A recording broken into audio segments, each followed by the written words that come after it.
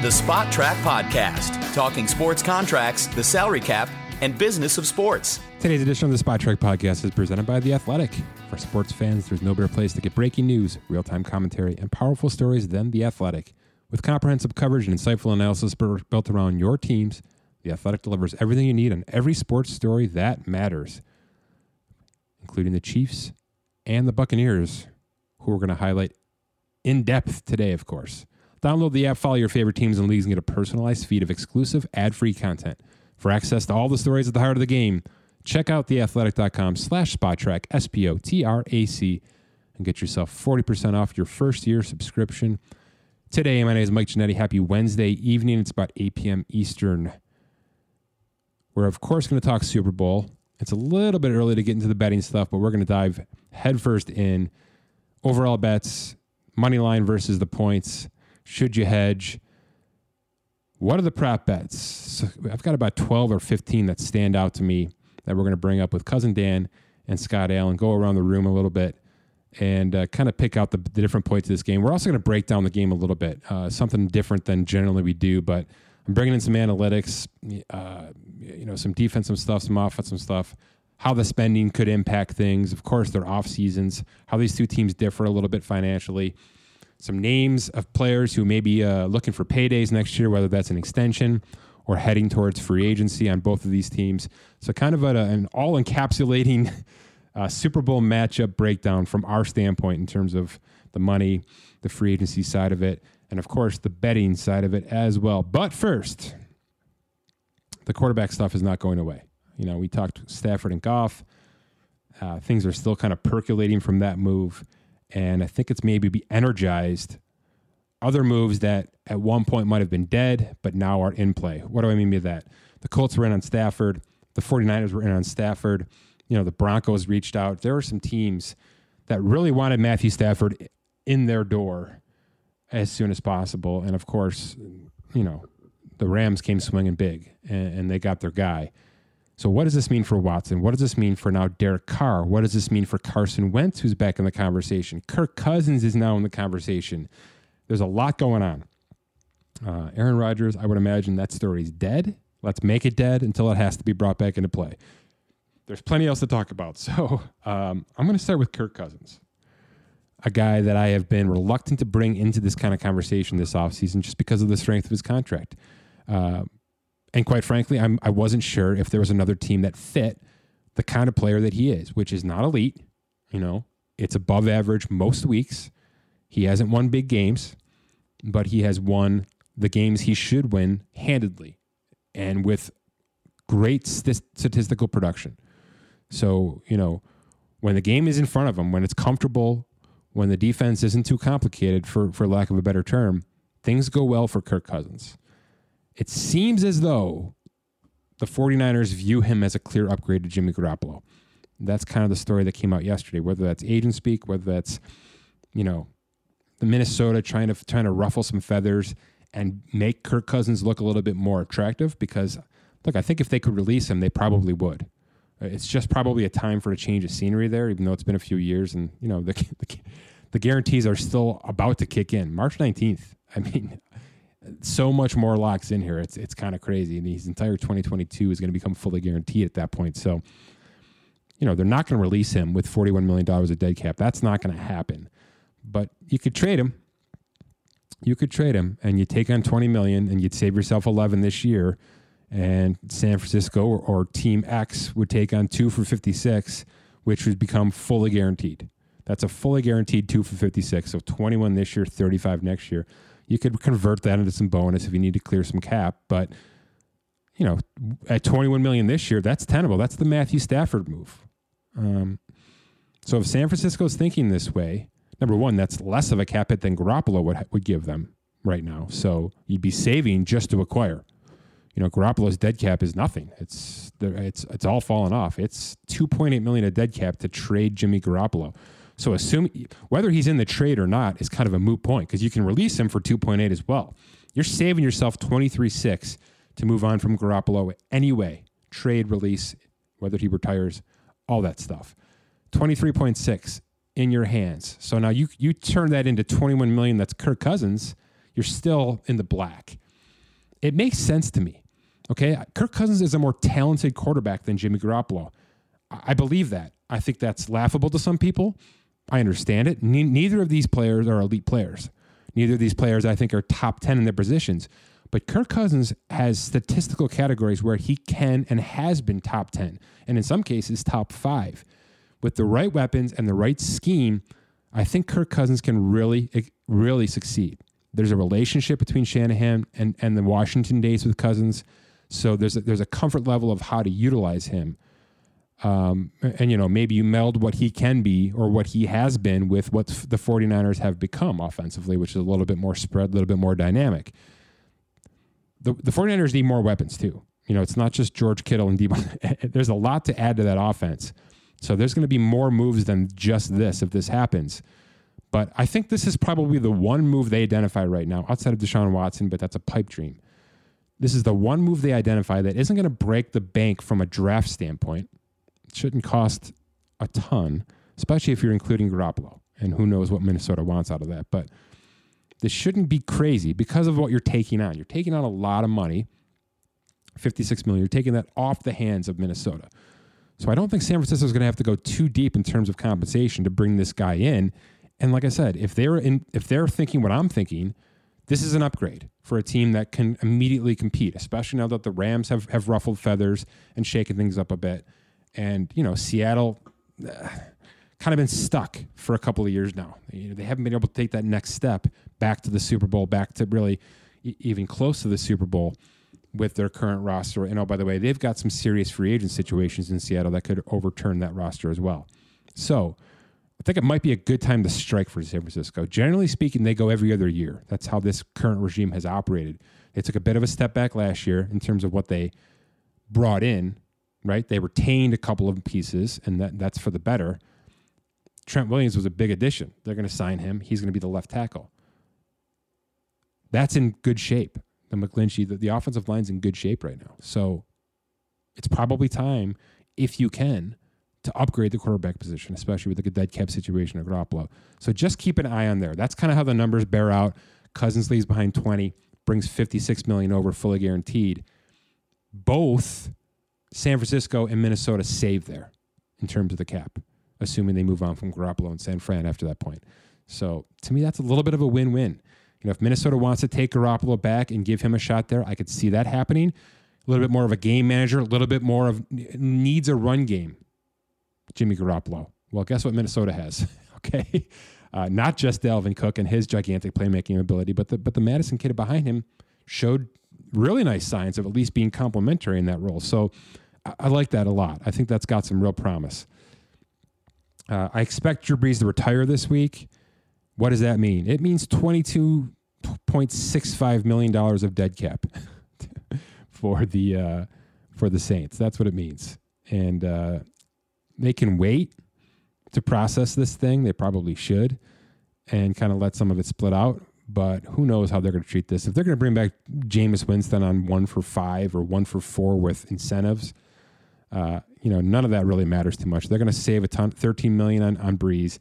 They need to save every penny they can. So I imagine they're going to keep things pretty cheap. I don't know what they do with Taysom Hill at this point. I don't. I understand his value. I understand what he brings to that entire offense / special teams. But if I had to bet, I think they're moving on here. They're going to eat $4 million of dead cap. They're going to save 12, and they're just going to move on. I think he's tradable. I think he's a tradable entity to some other team. That's the numbers to trade Taysom Hill. I think they at least explore that with some of these teams who are looking for maybe a 1A option out of this. Let's get to Carson Wentz. Like I said, Indy struck out on Matthew Stafford. They're kind of lost in the woods here. Could they package their draft and move up and draft their next quarterback of the future? For sure. I mean, if they want to do that for Justin Fields, go do it. Go do it. If you got to include a couple of players in there on the current roster, I think you can do that as well. So that's doable for me. This is a team that I don't have figured out just yet because, yes, Carson Wentz is a guy. He's got playoff potential talent. But there's so much baggage, not just contractually, but also now with what everything has, the Eagles have gone through. He's gone through. His agent's gone through with him. Are you bringing a semi-circus to town in Indy? Whereas with Phillip Rivers, it was so damn nice and peaceful. It was just, that's the perfect fit. Let's make this work. $25 million is the exact perfect salary. Let's go try to win a Super Bowl. They did a pretty nice job this year, kind of passionate together with him. I don't think it's going to be that simple this year, unfortunately. Now, maybe they do with Andy Dalton, right? Maybe Andy Dalton is that quiet, safe, above average option to just drop into the Indianapolis Colts and say, let's do this. Maybe Ryan Fitzpatrick is that player. I don't know. Those are safer bets. But Carson Wentz is a big swing. Not really contractual anymore because, look, it's 2 years. It's a similar conversation with what we just had with Kirk Cousins, a little bit less to some degree. Okay? I mean, there's some serious long-term capabilities here too. If he works out, $27 million in 3 years could be a gigantic value with where the cap could go back after the TV money. So there's a chance that if you can resurrect Carson Wentz, or maybe he's a better fit in your system versus what happened in Philadelphia, that he's got serious value at his age. So I'm not going to discount it because, look, he's a top 2 pick. Took a team to the playoffs, injured or not. He was responsible for much of that season. That team's been in contention with him most of his career. So he's got talent, and whether it's in his head or not at this point, I get teams wanting to bring him in. I would get that. I would get Bill Belichick wanting to try to fix him. I would get Frank Reich wanting to fix him because of the value you could get after the guaranteed money's paid out. So do the Eagles want to do this? I have no idea. I don't know why the Eagles would do this and take on $33.8 million of dead cap outside. They're already going to be cutting players. I mean, they're in the second worst shape to the Saints in terms of cap at this point. So I'm still not on the side of this is going to happen. I'm just saying it sounds like Wentz's name is back in the conversation, and I'm guessing that is because the Colts missed out on Matthew Stafford. So just something to keep in mind there. Oh, by the way, we don't know anything about Ben Roethlisberger yet. If Pittsburgh decides it doesn't matter what you want to be paid, we can take you down from 19 to 12. It's just not worth it. We want to go bring somebody else in. We want to bring in whatever, Derek Carr, who I'm going to talk about next here, who is back in the conversation after I thought he had played himself out of trade talks. I thought he had gotten on Gruden's good side enough to be able to put himself away, especially with the fact that, look, he's under $20 million this and next year, and none of it's guaranteed. The dead cap is 2.5, so they can clearly save cap at any point in time, whether they trade or release him. I mean, there's no question that the contract is right side up for the Raiders to move on. But I just think Derek Carr, for what he did last year statistically, is great value, outstanding value. In fact, if I'm his agent, I'm banging the door down to get a new contract with those kind of numbers. So if the Raiders are even a little bit hesitant with him, they should trade him because there are teams like Washington, Indy, Pittsburgh, who I think would be very, very much in on Derek Carr. The Bears are definitely in that conversation. Derek Carr's a good quarterback, and every other year he's a great quarterback. So maybe you're banking on the fact that he's going to regress next year a little bit. That's even more reason to bring him into a new system, in my opinion. Give him a chance to get acclimated. You can kind of slow play next year. Then he's in a contract year in 2022. So if he's shown progression enough to become your next 3 to 4 year quarterback, you can extend him, put him on a right price point, manage his cap a little better, and have expectations with him at that point. I think it's the right time to make a move for Derek Carr. It's whether the Raiders want to or not, in my opinion. And, the rumblings are out there, so there's something going on. And, of course, the last is Deshaun Watson. No news to me means nothing's happening. Yes, they're probably taking a boatload of offers because why wouldn't you be? I mean, I'm sure the Jets have upped their offer at this point to try to supersede some teams at this point. But I just can't imagine a new regime coming in and saying, you know what, that guy, I'd rather have draft assets than that guy. Even though he's demanding it, he's said what he had to say. J.J. Watt said what he had to say. It looks like there's a bit of a mutiny happening from a player perspective. Even that, they don't have to trade him. He might hold out. He might punt on the $10 million he's owed this year. I get that. I think I would take my bets and make him make that power play. if I'm Houston. And I'm generally a player-sided guy. But this is a new regime. I understand the complications, the politics, and the, lack of effort with diversity, lack of effort with communicating with Deshaun Watson, who deserves that right. It's not required. Deshaun Watson doesn't need to be a part of coaching hires or GM hires or player personnel directives. That's not a requirement, and I think it's rare.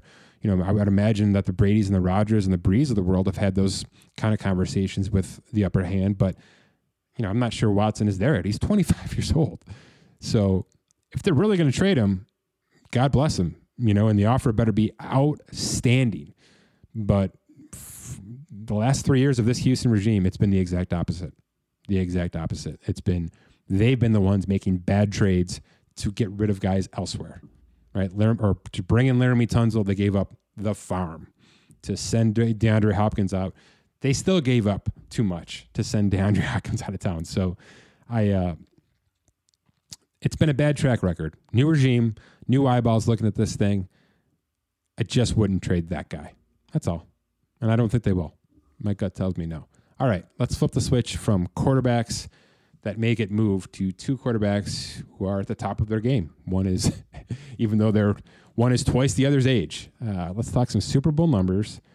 Like I said, spending numbers, finances, some analytics and statistics in terms of the season and how the season kind of evolved for these two teams. And then, of course, overall betting, gambling, and prop bets with Cousin Dan and Scott Allen. But first, today's Spot Track Podcast episode is presented by the Online Betting Guide. Do you consider yourself an NBA expert, knowledgeable in stats, trends, plays, and injuries? Prove your skills against other knowledgeable basketball fans in OLBG.com's NBA Pick'em contest. It's free to enter, share your picks, and win cash prizes. That easy. OLBG.com is a sports betting community where expert handicappers share their predictions to compete for top place in the leaderboard and at the same time help others make informed betting decisions. Something we are probably going to need in the next couple of minutes here going through these numbers. Show them what you got today. It's OLBG.com, at OLBG on Twitter, and all the other socials. Great company, tons of knowledge. If you're looking for an education and also a chance to play some games and win some cash prizes, why not? OLBG.com. Joined on the OLBG hotline by Scott Allen and Cousin Dan. Big week, Super Bowl week, couple days away here. It's probably too early to actually place bets. Dan, I'm going to start there. How much is this line going to move? It's -3 to the Chiefs. It's been that pretty much out of the get-go. I assume that means that the Bucs have been heavily bet on this thing. Is that going to change at any point in time?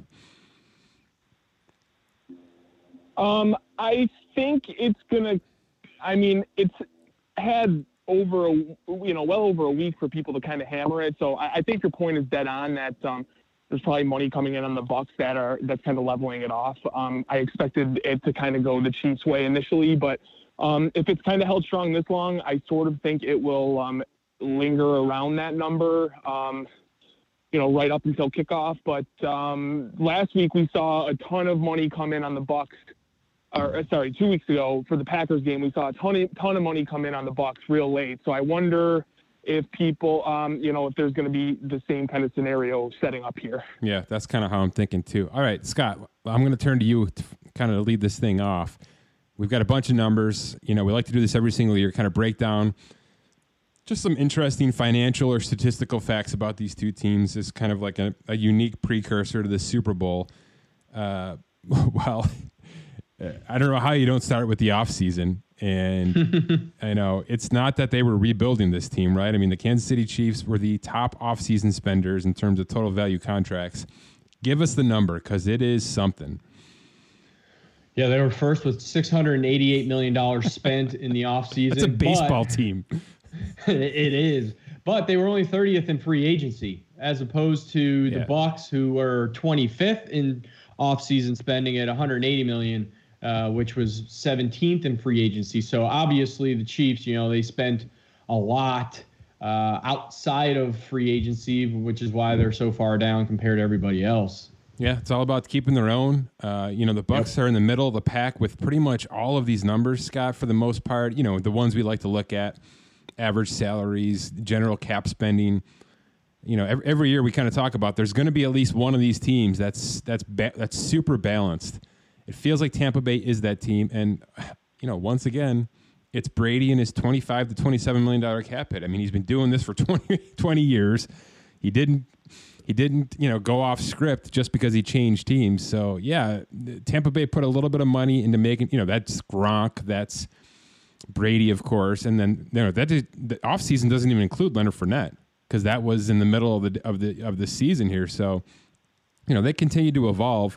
Whereas the Chiefs, really, even though they battled injuries, and that's certainly a conversation for leading up to the Super Bowl, it was about retaining that core to big-time numbers. So, again, we'll see how long that can last. It's terrifying that they really did this all over a matter of 16 months in terms of their 5 or 6 notable players. So, I don't know if that's sustainable, but I don't think they care. They care about winning Sunday and pretty much nothing else at this point in time. Dan, if I told you that the Bucs had the 5th highest spending offense in football, would that surprise you? No, I don't think so. They, they have some names and some, some sort of big deals with Mike Evans. And, Brady, for being sort of a reasonable deal, it's still a lot of money. So, no, not overly surprising. They have a ton of offensive weapons there. And unless you set that perfectly up with the cap, it's kind of hard to get that way. Yeah, that's right. I think you have to push the envelope a little bit there. And for a lot of the season, the defense was lacking. It's the 11th most cap spent against the defense this year. Got a heck of a lot better. And we're going to talk about that in a second with some of these stats. But, these are 2 top 12 defenses, 2 top 5 offenses in terms of spending. That's not an accident. These teams were both all in terms of at least one side of the ball. The Chiefs had reason to believe that their defense was going to be a problem. That changed about week 6 against the Bills. Things really turned around for that team as a whole week 6, and they really haven't looked back, even though there's been a little bit of maybe a couple of weeks off there, which is just intelligent football in my opinion. Projected starters for Super Bowl Sunday, and I am including Sammy Watkins as he's been a late kind of notable, probably going to happen to this to the starting lineup. The Bucs have him by $20 million, and it's offensive line. There's no other way to look at it. The Chiefs' offensive line is down to bare bones. It's basically Austin Reiter and a couple of guys. Their left tackle is going to be Mike Remmers, who's kind of a journeyman, depth guy. Scott, the offensive starting line numbers are pretty damning. Go ahead and throw those out there. Oh, my gosh. Offensive line for the Bucs, $35 million of cap versus Kansas City at $6 million. $6 million cap for 4 players. For 5 starting linemen. So, it's not an accident. They are 3rd string, 4th string on a couple of those positions.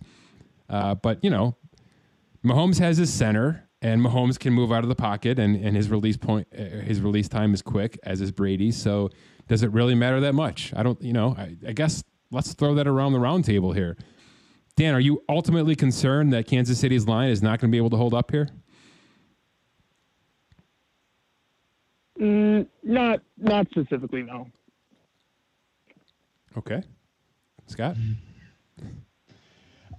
I'm going to say yes. I'm going to go against Dan. I'm going to say the Bucs defense their defense has been so good in the last few games here in getting pressure and giving different schemes. I get it. Mahomes is mobile. He's had an extra 2 weeks for, healing the toe and whatever else. But, I think that Bucs defense is going to give that offensive line of the Chiefs a run for their money. Or lack thereof their money. I'm going to save my answer for the next section because I want to back it up with some data. Another thing we do this time of year, which we've kind of, on a more global effort we've done, Scott, with our best values, our top salaries, how did they fare in 2020? There's only one player in this game Sunday that is the highest paid at his position in terms of average salary. Obviously, that's Patrick Mahomes at $45 million. However, it comes with a gigantic asterisk, right? Yes. He's not bringing $45 million into this game, not even close, in fact. Mahomes' cap hit for 2020 was $5.3 million. That's less than Josh Allen. Okay, that's less than many of these quarterbacks that are sitting out there right now. Most, in fact. So, it's $22 million less than Tom Brady in his free agent contract. So, yes, the extension existed. It happened. At some point in time, he's going to make a boatload of money, and he did make a decent amount of cash this year. But this year and next year, the cap hits are just, absolutely rookie contract-esque is what they are. So you can't really come out on a limb and say that the Chiefs are going to win the Super Bowl despite the fact that Patrick Mahomes is a $45 million man. That's not a real thing yet. It's just not a real thing. It's because there's a line in the sand between cap and cash, and this could not be the more evidence of it. Scott, take us into the Football Outsiders DVOA statistic for a few minutes here, because I don't love to live on that stat. There are some outlets that love to really push this thing on a week-to-week basis. And I get it. There's a lot of work and a lot of math and a lot of game tape that goes into these kind of numbers. So at some point in time, it's good to reference it, especially when you're talking about the trenches, the O-line, the D-line. I really value the work they do, especially for those entities. But there's some interesting caveats to pull out of DVOA with these two teams specifically. I wonder if you can run down the gamut for us here. Yeah, so the weighted DVOA, the Bucs were 3rd overall versus the Chiefs being 6th overall. And this is a matchup of the 2nd place Kansas City versus the 3rd place Tampa Bay, best offensive DVOAs of the year. So, we've got 2 juggernauts going up against each other, probably the best from AFC and the NFC. And, it's just going to be a clash of the Titans. And they're 2nd and 3rd, but it should be noted that the gap between 2nd and 3rd is pretty damn sizable.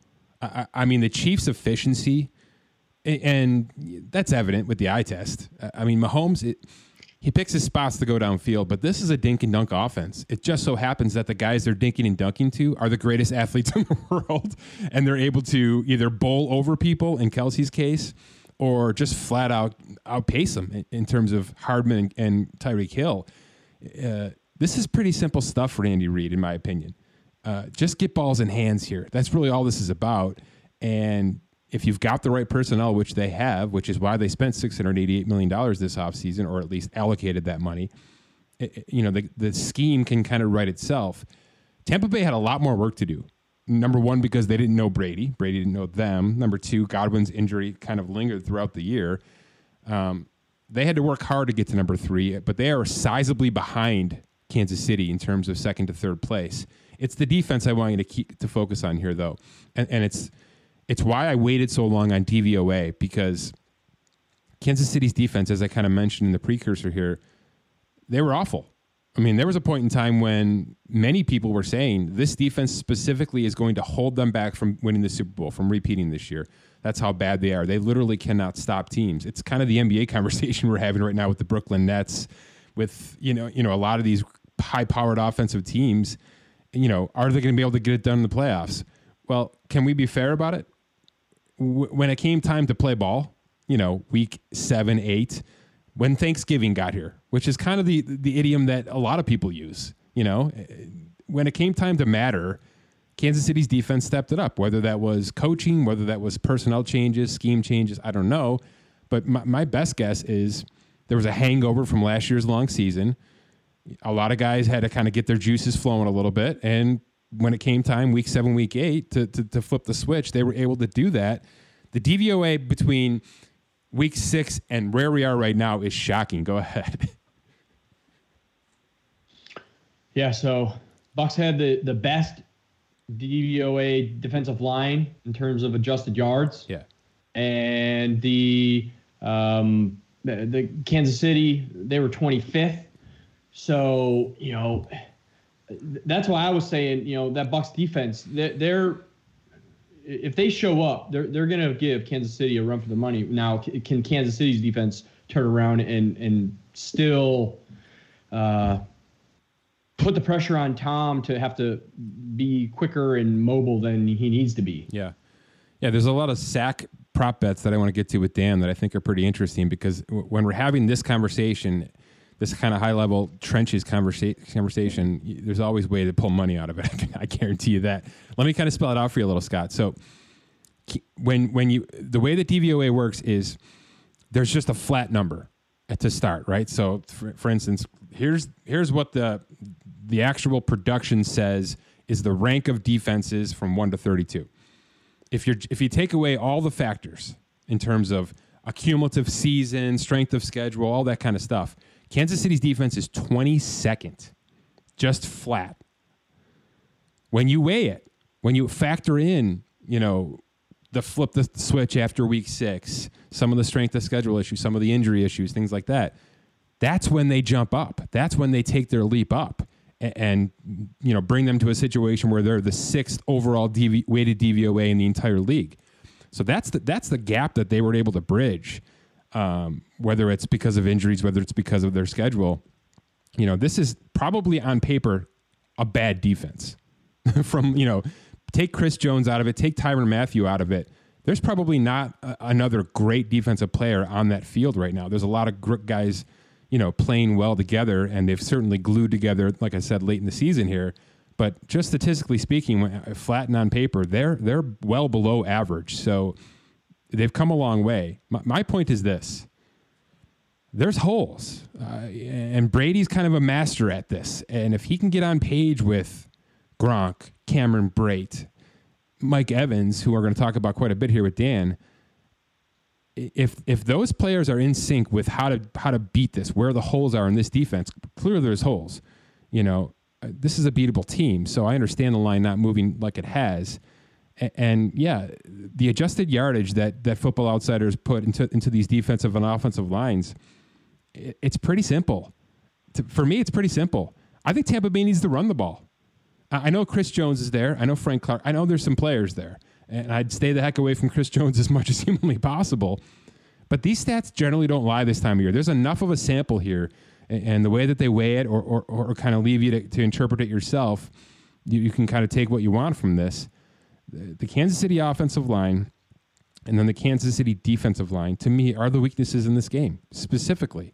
And if Tampa Bay wants to pound the ball up the middle a couple of times and really shake things up and then use some of those dink and dunk plays that Kansas City is certainly going to use against them, to me, that's the model. That's what the stats, the advanced metrics tell me is, Brady going to Scotty Miller might be a one-time shot, similar to what we saw 2 weeks ago.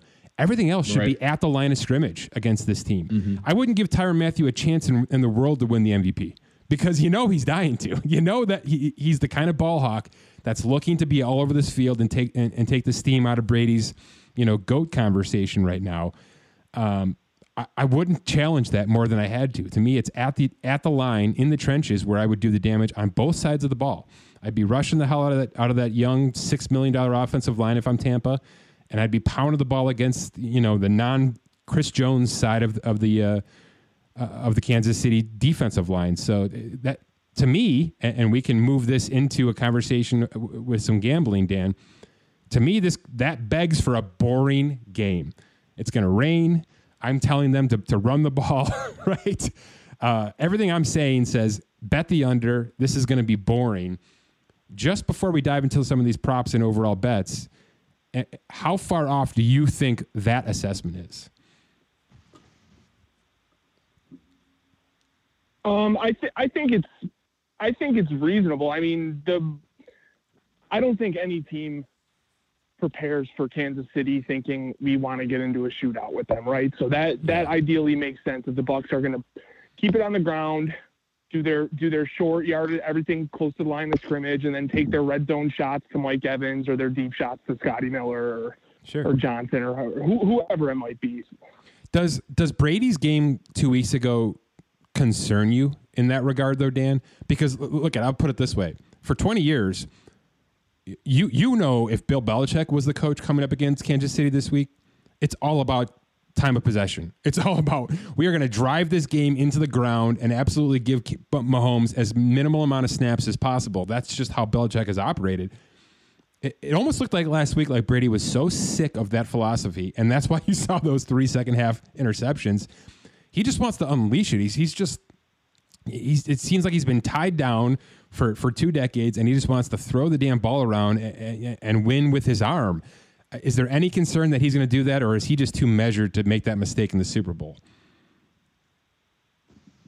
I would lean towards he's too measured. If they think they can, give the ball to Ronald Jones 15 times and Leonard Fournette 15 times, and that's the key to winning, I don't see why they would do that. I just felt like the game plan 2 weeks ago, lended itself to that a little bit better than this week. I mean, they're either going to want a lot of short passes at the line, a lot of completed passes, running the ball off the. I mean, you can accomplish the same thing as running the ball with that. Exactly. Very similarly. That's the Chiefs model. Exactly. So yeah, I don't know. I just don't think they're gonna. They really don't even have the weapons to have a downfield game, which would speed this game up. I mean, the Chiefs are the team that could really obviously hit that home run. So yeah, there's no question. So I did some looking up of the stats with the Super Bowl scoring and in total points and everything. Since 2011, the average score was 30-20. With a total points of 49.9, so 50 points since 2011. If you include all the way back to 2000 itself, it's about 28.8 to 18.6 is the score, so about 47 points. So either way, the average itself has been way under the 55.5 that it's at right now. So it'll be interesting. If I had to put money down, I'm going on the under. Yeah, I imagine that's where the money's going to be, especially if you are betting Tampa Bay. You're betting that it's going to be a time of possession game. I don't think anything we're saying here is groundbreaking news. We'll get to it, though. We'll get to some picks here in a second. Scott, real quick. Actually, let's go around the room here really quick because I'm kind of putting people on the spot here. And I've done a little bit of work, but it's not really worth getting to the numbers. You can check it out at Spot Track as needed. Who's coming back? Antonio Brown. Yeah, Tom. I think so. I think Tom's going to push for him to be back. Dan? In theory, yes, but I mean, is there a bigger wild card in not even football but sports in terms of that even a day before Florida Antonio Brown is terrifying, right, Dan? Exactly. So I mean, who knows? Ideally, yes. I say that mostly driven by the fact that Chris Godwin is probably going to move on somewhere else. But geez, bury the lead, man. He's next.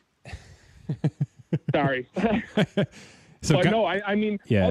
Otherwise, if they were loaded, if they were loaded at wide receiver, I would say maybe there's more flexibility to move on. But I mean, it didn't sound initially like I'm making this way longer of a response than needed, but it sounded like Arians wasn't in love with him to begin with. Right. So there is there is a little bit of cause for hesitation there, in my opinion. But no, I'm with Scott too. At this current moment, I would say he's on the route. Yeah, I think you just make Brady happy at that point, and if that's what he wants, then so be it.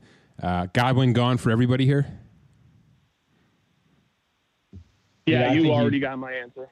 Yeah, I agree. I think he's going to get paid somewhere else. Is he staying in the state? Because I think he might. Either team, to be honest. I think he's right for the Dolphins or the Jaguars. I think that's a nice shiny new toy for Trevor Lawrence, where they may just need to load up on those kind of things to make his game as explosive as possible. So, I think he might have a chance to stay in state there. Fournette. Scott? I think he's there. You do? Yeah, I do. On a decent contract? Yeah, I think so. Yeah. I do. I think he has gelled really well with Tom, and Tom likes those guys that he has the chemistry with. So I think they do what they have to do to have Fournette back at least one more year. Dan, what do you think? Let me precursor this. It'll be Ronald Jones' contract year in 2021. So what does that mean for Fournette? I'll take the flip side and say no. I think between that fact, I mean, Ronald Jones we saw as a more than usable running back, I think, and kind of fits that Bruce Arians style of unpredictability at the position. But, otherwise, I mean, they just drafted Keyshawn Vaughn too. But, if Fournette's at the right price, sure, I could see them bringing it back. But I think it's a compromise of what you're both saying. I think they let him walk, let him go get a price somewhere. If the Bears want to pay him, if one of those other teams, Miami could use a running back as well. If one of those teams want to go and pay him a Melvin Gordon $8 million a year, then so be it. If they can get him back in the $3 to $4 million range as a compliment to those two rookies, heck yeah. You bring him back. that's not a place you need to screw around, to be honest. There's going to be so many other changes on this roster, unfortunately, because of cap situations. So I think that's, if the price is right, it's a no-brainer, yes. I'd say the same about Godwin, but I have 0% confidence that he's not going to go get a big contract somewhere else. Last one with the Bucs, Levante David, the linebacker sitting next to Devin White this Sunday. Been a long career for him in Tampa Bay. Is this going to be a curtain call? Is this going to be it for him? Go ahead, Dan. I guess I don't really have a good read on that situation, but yeah. It's set up for it, so why not? Yeah, I think he gets I'm going to say he's up. back. Yeah, you think he's going to take a little bit of a team-friendly deal to stick around? I think that's what a lot of people consider because Devin White's going to have to break the bank at some point here. He's just turning into that kind of player, and David's on the wrong side of 30 at this point. I'm gonna bury my lead here and say I've got him as a fringe MVP candidate in this game because of everything we're talking about. Because the storyline kind of writes itself, and look, storylines matter to MVPs. It just does. What Tony Romo says during the broadcast is going to drive the MVP conversation. It's just a fact. So I like him for Sunday. I don't know where he lands financially. I've got him, in that $11 to $12 million range, kind of like a Justin Houston kind of situation. But if the Jets want to pay stupid money to him, then he's gone, in my opinion. It's as easy as that. Here's a couple of tough ones. Patrick Mahomes' center, Austin Reiter. It'd be the second center Mahomes loses in 3 years. Mitch Morse a couple of years ago to the Bills. Does he lose another one this offseason? He's essentially going to be a $10 million center according to our numbers. Go ahead, Scott. The only reason I bring him up is because, how much do you mess with that consistency? We've seen, for instance, look at what happened to Baltimore. They're out of the playoffs because they couldn't snap the damn ball. Yeah, and that's why I hesitate because, he did lose Mitch Morse. You bring in another center and the amount of, revolving door of that center position and you're not able to get that chemistry for long term, it's going to affect, you would think, at some point. Mm-hmm. So I'm going to say to keep the consistency, they're going to do something to keep him. Okay. Dan? The cap situation comes into into play here at some point, right? They're going to have to do a little bit of magic there, if I'm not mistaken. So, I see what you're saying with the continuity, but I with Mahomes of all people, that seems like the player on a team, if they're up against the cap and they have other priority players they're trying to keep, that seems like a move where maybe you try and address it early-ish in the draft, and then you have control over this player at a reasonable price. They can build chemistry that way instead of tacking on a couple of years of an expensive free agent. I couldn't agree more. But I couldn't agree more, Dan. Your points make sense, though, totally. I think rather than paying him 10, which, he might go get from a couple of teams here because especially if he wins another Super Bowl, you go and find a versatile guy who can play both guard and center because that's clearly what Andy Reid wants. He wants guys that can play every position. So, yeah, you address it in the second round of the draft, and then you also go and get some journeyman vets who can kind of slide left and right on that offensive line to back him up or start for him, however you need to handle that. Yeah, I think you plug and play, especially if they win the Super Bowl. If they win the Super Bowl with fourth stringers on that offensive line, why would you pay anybody? Because then Dan's argument, whereas just get Mahomes the ball, right? If that's the argument, if we're just getting Mahomes the ball and we're going to run Tyreek Hill across the, across in terms of end arounds and little shovel passes for 40% of our offense, do you really even need a stout, interior offensive line in this roster? Probably not, unless somebody can break it down. I wouldn't pay. I wouldn't overpay for that offensive line just yet. They may be a little bit too far gone for the Super Bowl, but we certainly will see on that. Last one. This is probably the toughest one. Not that he's going to stay or go. I think he's gone, but Sammy Watkins, do we have any beat on what kind of career this guy's going to have from here forward? What do you think, Dan? No idea. Really no idea. Would it even surprise you if he wound up back in Buffalo? That's like the number 2 option there. I feel like it could be anything. I don't have a good read on what the market would be, but if I'm not mistaken, he will be one of the more talented guys available. Am I wrong on that? It's a good list. There's T.Y. Hilton, Juju Smith-Schuster, Kenny Galladay. It's Allen Robinson. He's probably, honestly, Dan, like ninth in terms of age versus production over the past couple seasons. It's a pretty strong list. So he's not going to go and cash in. There's no question about that. And if he's smart, he saddles up with another contender, whether it's San Francisco or something like that. Buffalo. Is that you on the record saying you like T.Y. Hilton more than Sammy Watkins long term? Jesus. I'm kidding, but I do think it's an interesting question. No, because both have such awful injury history at this point. I guess Sammy's younger, but no, That's what I mean. No. Besides Kenny Galladay, I think you're basically picking out of a grab bag then out of skills and talent. And I think Watkins clearly has talent, but I get it that there's probably much safer options for teams. But yeah, I don't know. To answer your question directly, I have no idea if he's back or not, but I could see. I would think they are moving on from him. But Detroit, right? Detroit overpays. You can put him back with Jared. I don't know. You can put him back with Jared Goff. Yeah. It makes sense. Let's talk some money here. I'm gonna let you guys choose. Should we make our picks for this Super Bowl now or after we go through this mirage of kind of intricate specific bets we have?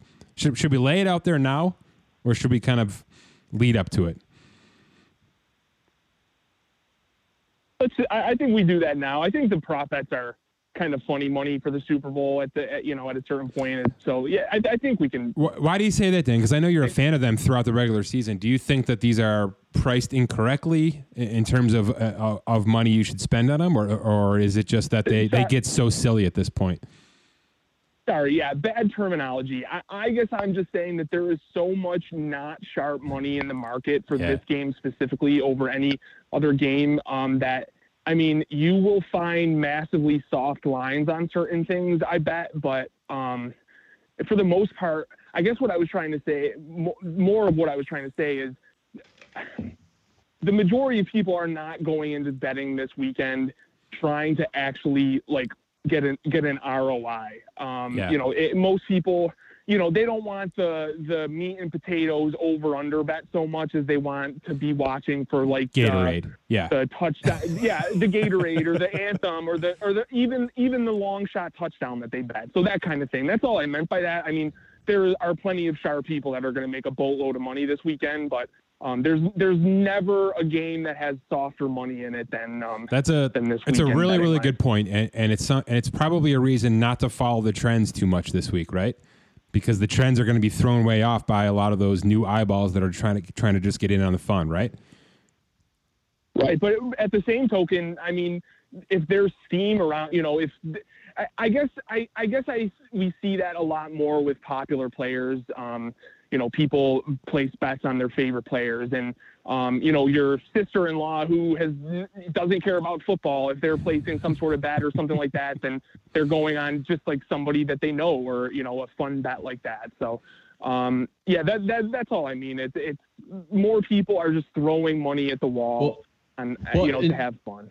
And that's a good point because my state, Virginia, just came online with sports betting through FanDuel Sportsbook and DraftKings and whatnot. So you're getting, as more states come online, you're getting more people that are gonna the casuals willy-nilly throw in a dollar here or $1 there, instead of having to go to New Jersey or Las Vegas, and you have the sharks that are in those areas. You're opening the door to more casual fans throwing in money on these types of props. Yeah, there's no question.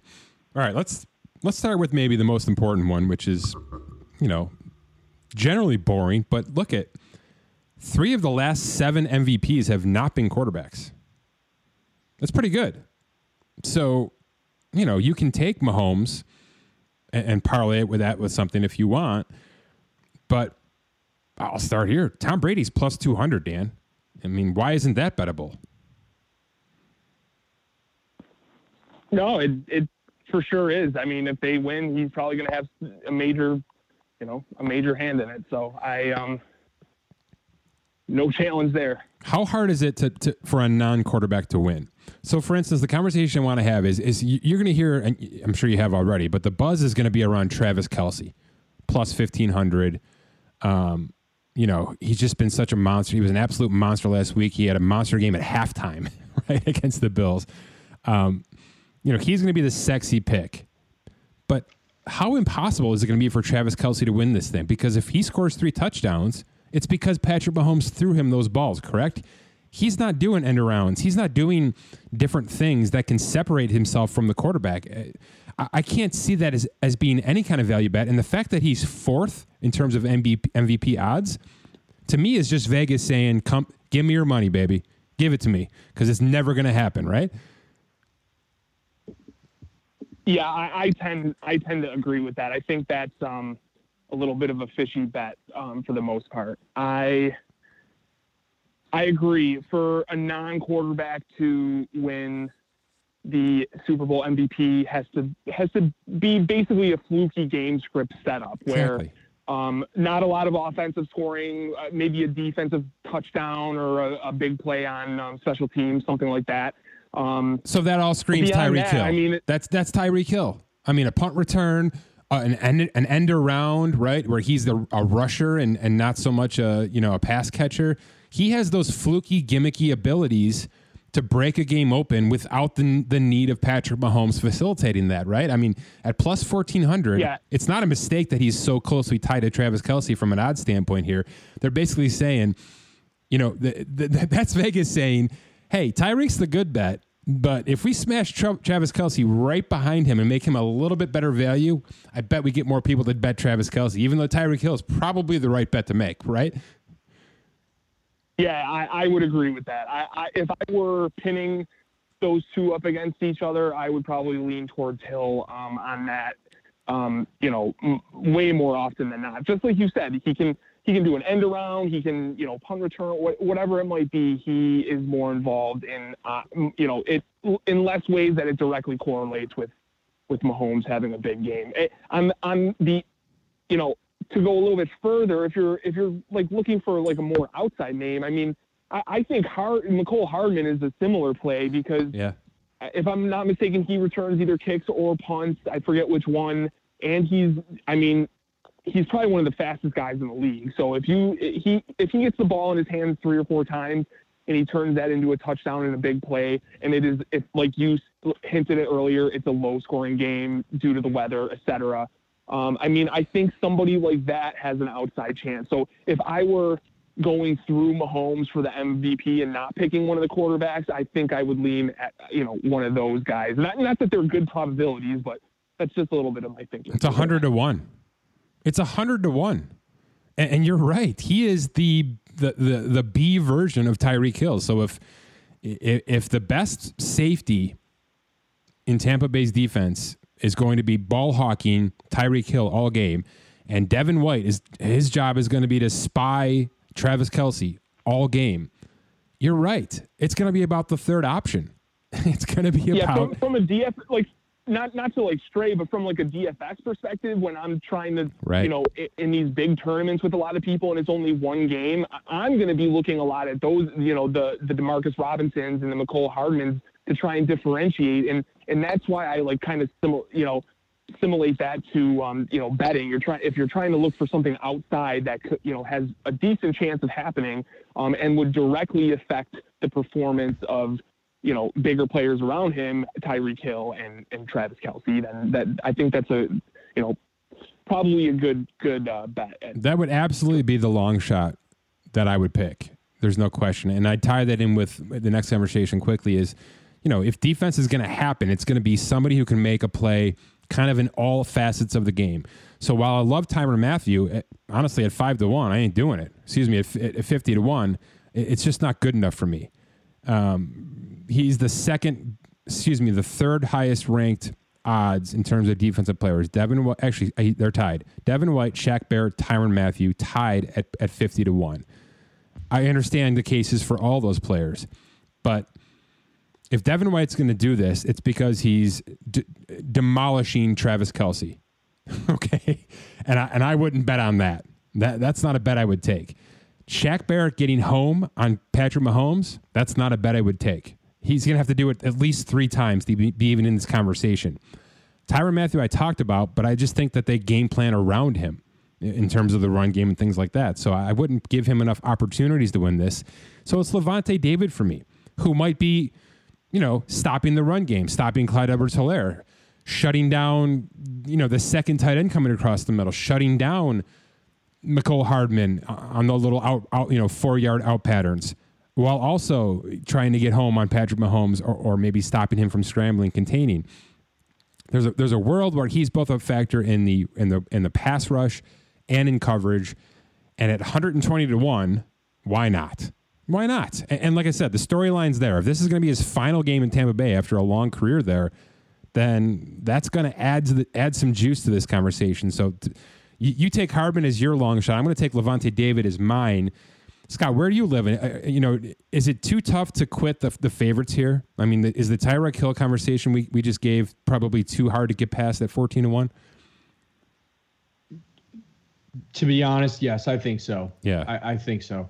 Let me throw this at you. I'm going to give you a tough question because you're a smart dude. The off the field stuff with Tyreek Hill, does that stop him from winning an MVP? This is an objective award. This is like a Hall of Fame selection in some degree. Does it mess with any of it?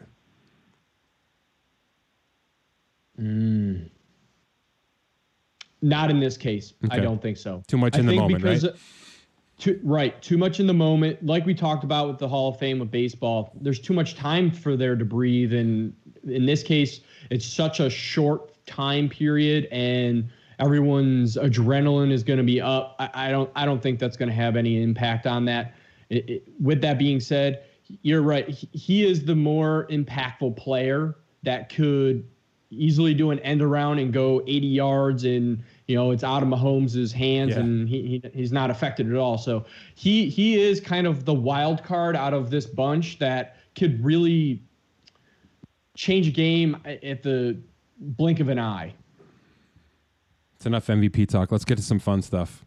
Dan, I know this might all make you vomit, but I've got so many of these bets that I just absolutely love. We got to get to these. First of all, let's get them out of the way. Chiefs or Bucs? Are you taking the points? Are you going the money line? And where are you with the over-under? Go ahead, Dan. I'm gonna just take the Chiefs with the points here. You're taking the -3, yeah?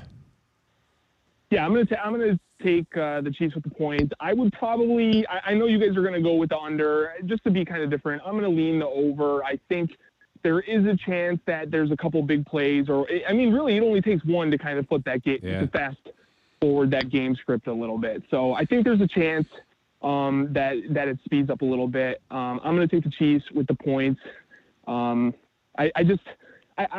think I said it 2 weeks ago with the Bills. The Bills had to play an almost flawless game to beat the Chiefs, and that's not anything derogatory against the Bills. It's really a testament to the Chiefs that they're so deep in terms of at quarterback, their offensive skill positions, their defense is good enough, and especially coaching. I mean, the combination, it's very hard to beat them, right? And I think a similar situation sets up. I know Brady's on the other side of the ball, but the Chiefs just have too many ways to beat you. And it got to a point, they won all these close games during the year, but it really almost seems now in retrospect that they were almost toying with teams to a certain degree, that they knew that they could coast in and they were just going to kind of do what they wanted. And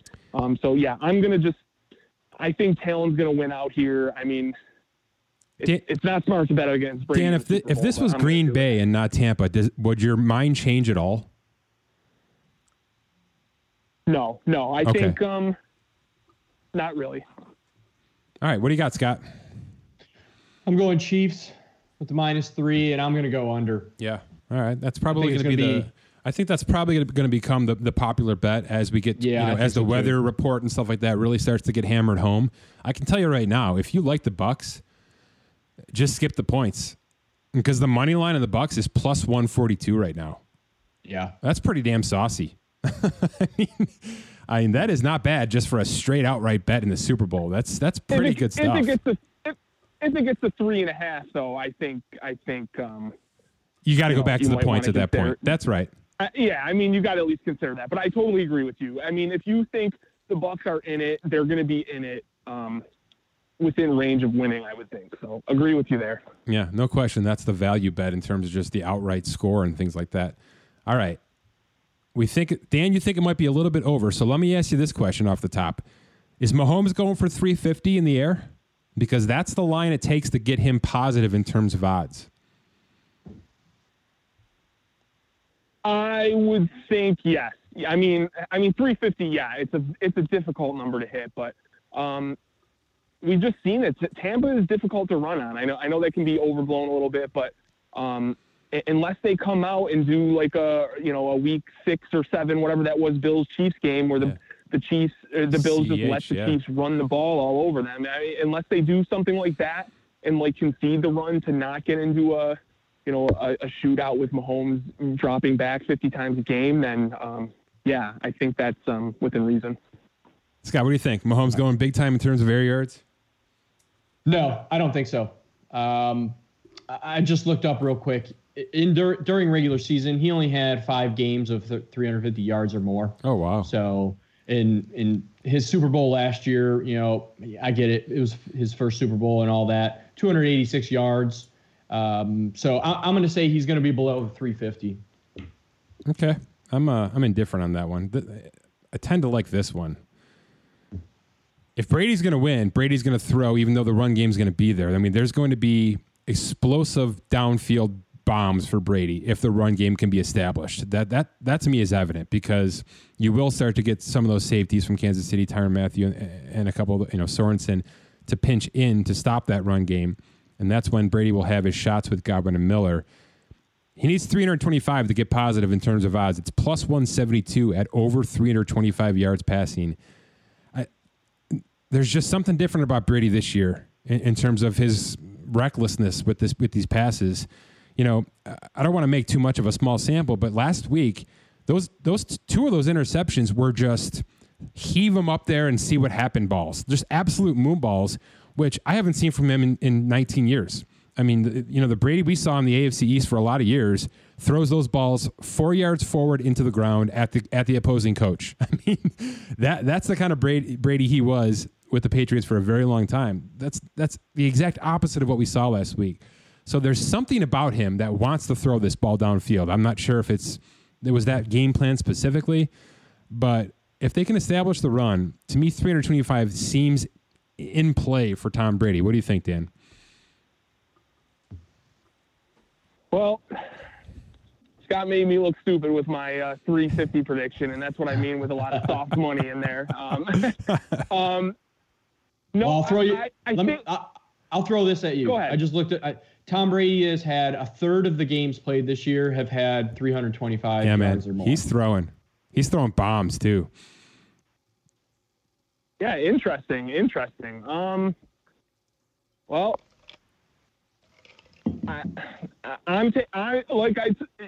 in the thought process of my mind, I took the Chiefs with the points, which means the Bucs will probably be playing from behind. There you go.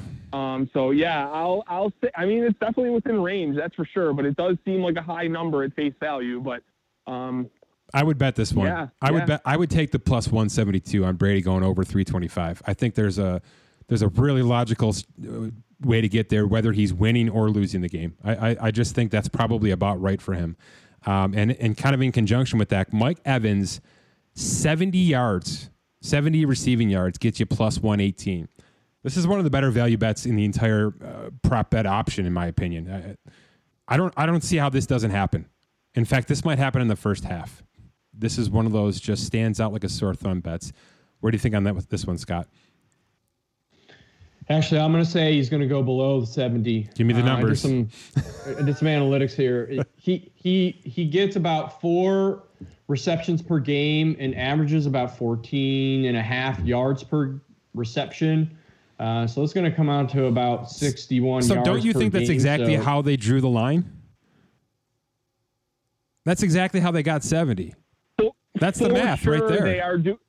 They are depending on box score watchers a lot for this stuff. So I have no doubt that you're at least in the right direction. Yeah, I think, Scott, I think that's exactly right. I think what you just did is uncovered how they got to 70, and I'm saying BS. I think Brady's going to rely on Mike Evans because Evans has gone 100 quite a bit here. I mean, he's been consistent. He's a consistent 1,000-yard catcher. There's just a weird. I don't love the guy as a wide receiver. I'm going to put that out there. I think there's some problems with him on a week-to-week basis. He doesn't seem to have the right body language on a week-to-week basis, but he can catch the ball. He's only had 5 games over 100 yards this year. Well, that's not bad. I only need 70. It's not bad, but he's also had really low games. I mean, we're talking 2 yards, 10 yards, 37. Right.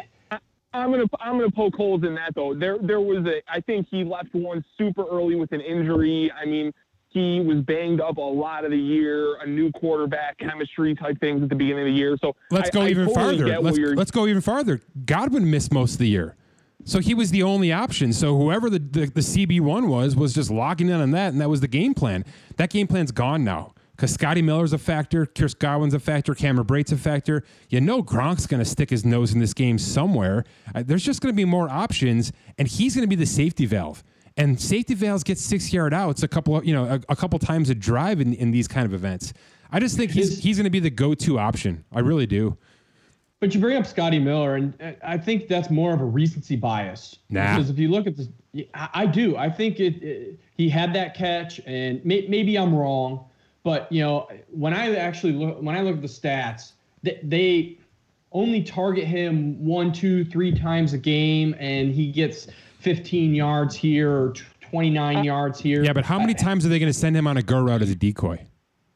I can interject here from a fantasy perspective. I'm pretty sure the numbers for Scotty Miller with AB in and out of the lineup is what makes the difference there. So AB took his targets.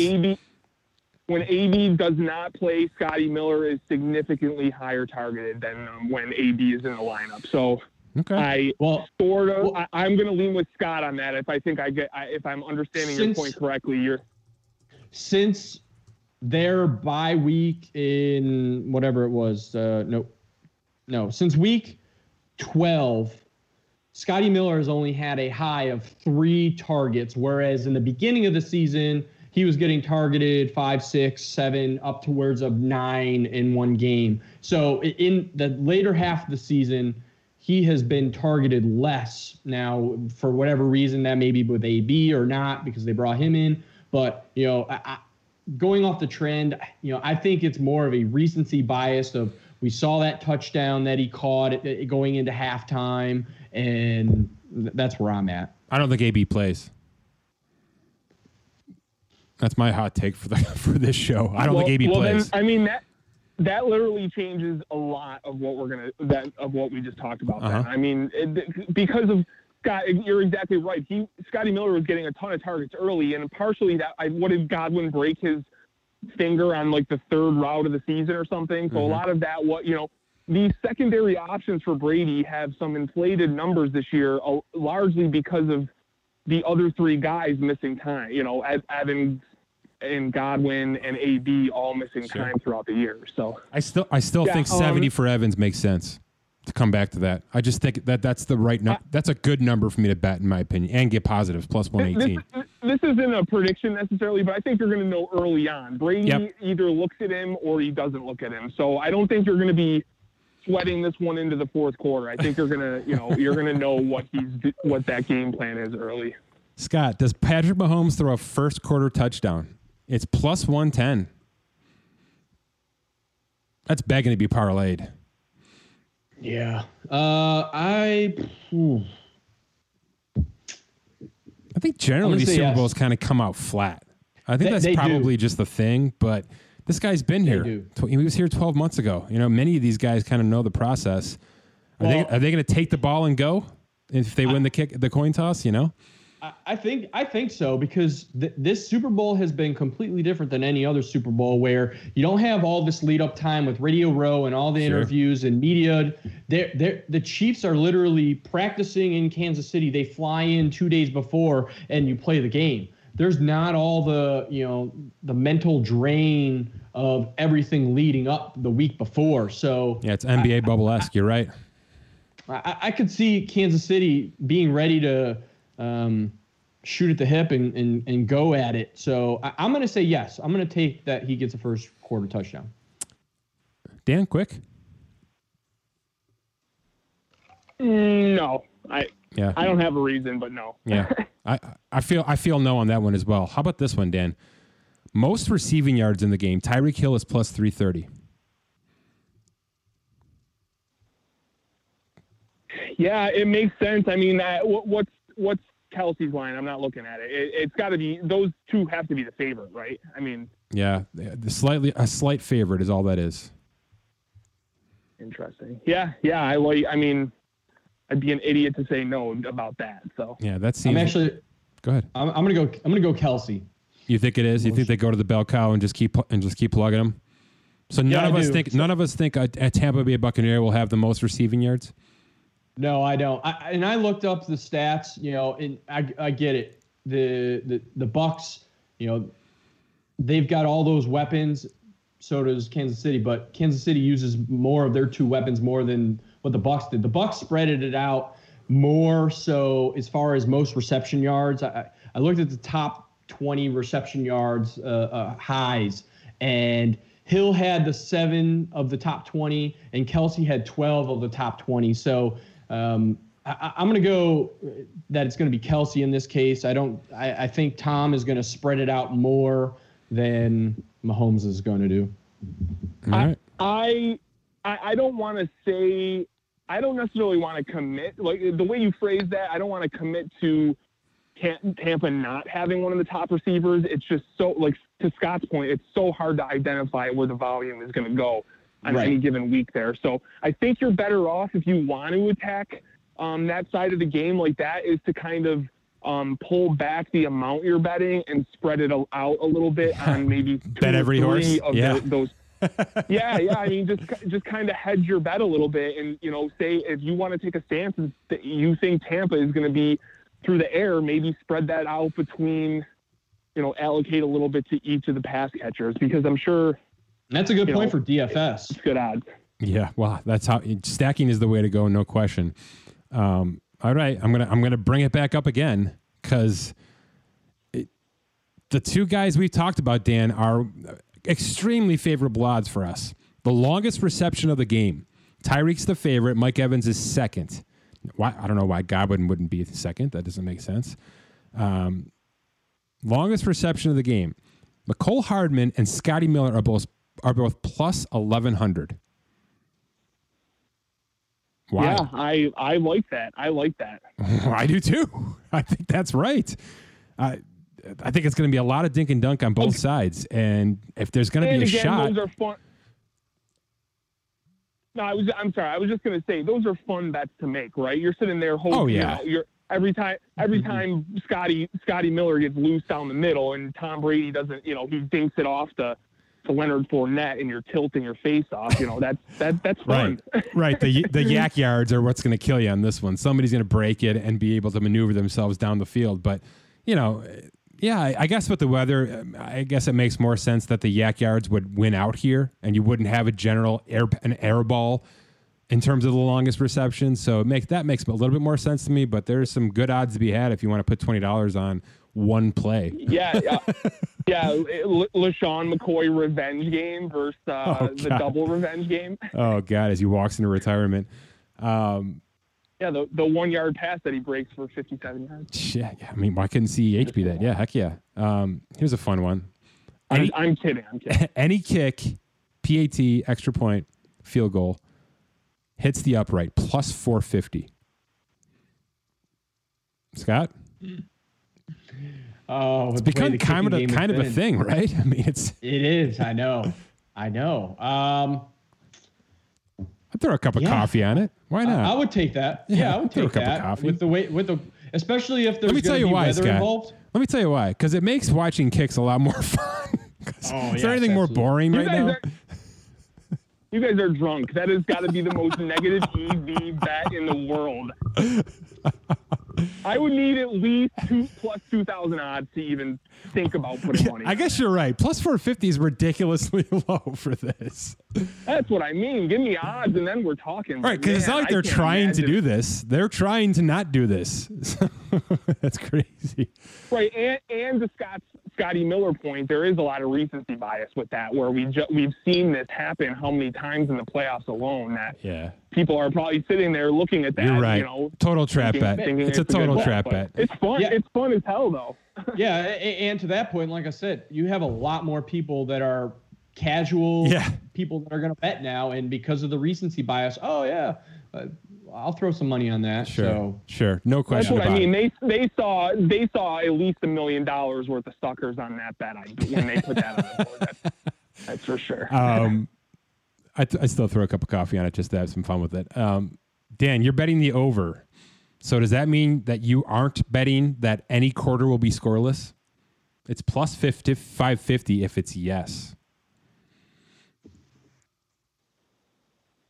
Yeah, I probably wouldn't bet that, but I don't.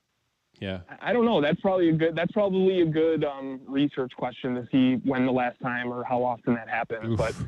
But I would be against that. I just think these two. If it was more of a defensive game, obviously you wouldn't get the odds on that. But sure. Both of these teams are just too good to not get down the field into field goal range at minimum once in a quarter, in my opinion. Scott, does any team convert a fourth down on their side of the field? I'm going to say yes. Yeah. I kind of like the plus 220 on that. It's not great odds, which means Vegas definitely thinks it's going to happen. But I'd throw a cup of coffee on that one as well. I think that's likely, especially with these two coaches. I think there's a little bit gunslinger in both of them. Both teams were 62% in fourth down conversions throughout the year. Now I don't know. I couldn't easily pull up the stat in their own end, but overall, I mean, they've 63%, and both were 100% in postseason. Rainy weather says don't punt, right? Yeah. Yeah. I think there's a lot of reasons to take the plus 220 on that. Look, if Levante David's going to win the MVP, he's going to have the most tackles / assists at plus 430. So just throwing that one out there. Might as well double down on that ridiculous bet if you're going to go after it. A missed field goal is plus 125. Why is that so easy to bet, Dan? Because there's not going to be a field goal? I don't know. I think I would want a little bit more. But actually, that's probably right. That line is probably right. Yeah. It could go either way. I don't think that's the worst bet. No, I like that one a lot. All right. We did this last week with Josh Allen, and there's a version of it this week that I like. I mentioned it with Aaron Rodgers, and it literally cost him the game that he didn't cover this bet. I'm talking about quarterback rushing yards. The first player to reach 10 rushing yards in the entire game, right? Patrick Mahomes is 50-1.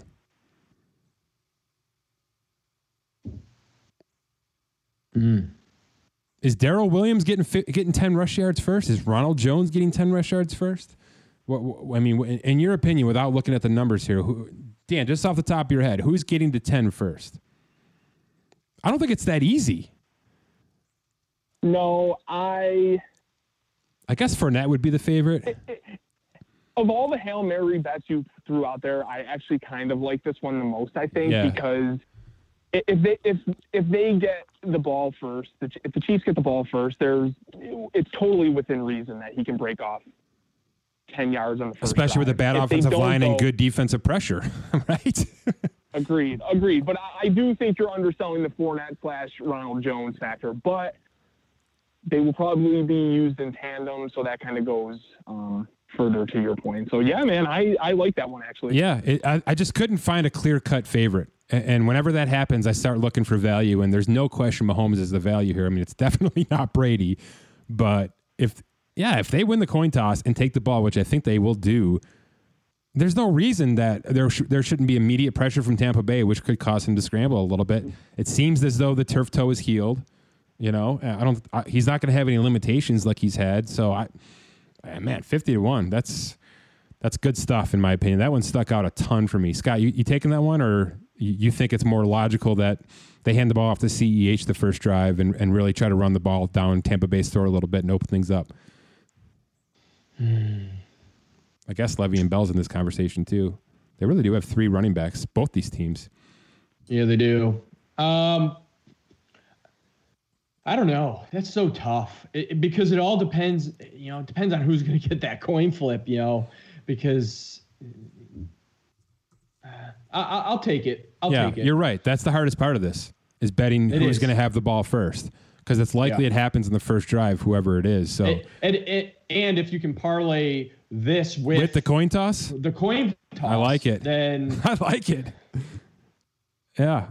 I mean, how many rushing yards for Patrick Mahomes this year? 308. He had 62 attempts. So he averaged about 5 per attempt. Yeah. I don't know. See, I don't think it's necessarily likely to happen on the first drive if the Chiefs get the ball, but I think the odds make it well within the betting range. Yeah, not too bad. I mean, 50-1, I think you're getting paid for the risk. I actually think the Tyreek Hill at plus 2,000 is a better value. First play of the game? End around? You're going to do an end around to Tyreek and let him run. You know, I thought about this, Scott. Here's the problem. Here's the problem with that. If Mahomes tosses him the ball forward, that's a pass. It's got to be a legitimate handoff. And Kansas City very rarely does that. They'll do it with Hardman every now and then, or Robinson. But generally when it's Hill, it's a little toss forward. So that's not a rush yard. So I thought about that exact scenario. Could they come out just slinging on some gimmicky play?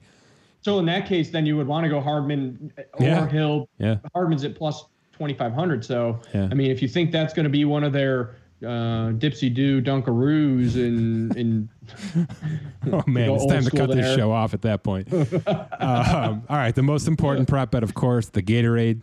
Dan, I'm not even going to tell you the order these are in. Just tell me what you think it's going to be.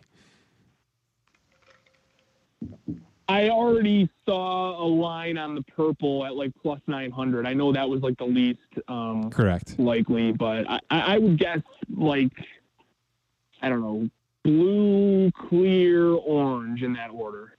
All right. I mean, blue's second best odds in terms of betting in your favor. Second worst Vegas odds. So blue, you're going blues. How about you, Scott? Orange has been the favorite in the last 10 years. It's so ridiculous that we know this. No, I know. I actually looked this up. So the Chiefs won last year. They had orange. Yeah. The Bucs in 2003 won. They went purple. Really? Yeah, they did. So if huge. You think the Bucs are gonna, if you think the Bucs are gonna win, then you may want to go purple. Why they would go purple? I was trying to see if there was a correlation between the color of Gatorade and their jerseys or their team colors. And in some cases it sort of matched, but not really. Like the Patriots have gone blue a couple times. I mean, we talk about this every year, but this is the problem with this bet, right? Is that anyone in the Chiefs and Bucs organization can just log in and see these odds. Exactly, Mike. It's a Vegas fixed bet. It's probably adjusted based on what the most money comes in at. Right. Yeah. Right. You're 100% right. It's the only bet on the board that there's control over, essentially. I mean, the anthem and stuff like that. But if you think the anthem singer is like practicing to beat or not beat, no question, that's fixed. 100% that's fixed. Yeah, because all you have to do is have an equipment manager who sends a text with a purple heart. They already know. Your wife. They already know. They already know what color. Yeah, they already know. So. I think you're. Why if Tampa Bay used purple before, then I'm betting purple.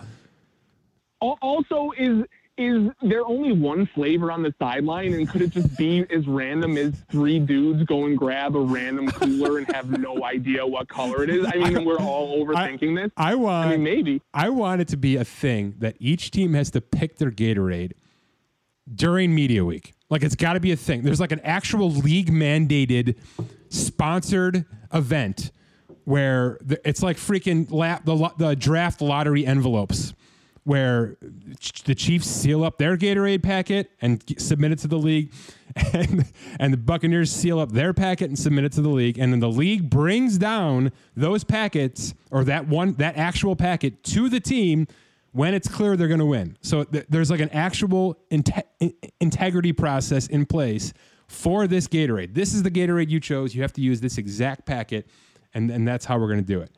If you're going to allow gambling, it sounds stupid, but if you're going to allow gambling, if you're going to be invested in gambling companies, don't you have to take these measures? This is where you cut it off. My thanks to The Athletic. All right, who's going to win? Sorry, who's going to win? Is everybody going Chiefs here? I'm going Chiefs. Chiefs. It's that easy. Good stuff, guys. My thanks to The Athletic. Visit theathletic.com/SpotTrack. Get yourself 40% off, especially this weekend, of course, for the Super Bowl. My thanks to the online betting guide. Become a get better than we have. I'm showing my face here with these uprights and whatnot. I swear to God, though, if a kick hits the upright, I'm going to call both of you immediately. Immediately. I'm not betting this. OLBG.com. Free contest, the NBA Pick'em contest, and make yourself a better gambler in the process. For Cousin Dan, for Scott Allen. My name is Mike Giannetti. Thanks for listening to this edition of the Spot Track Podcast.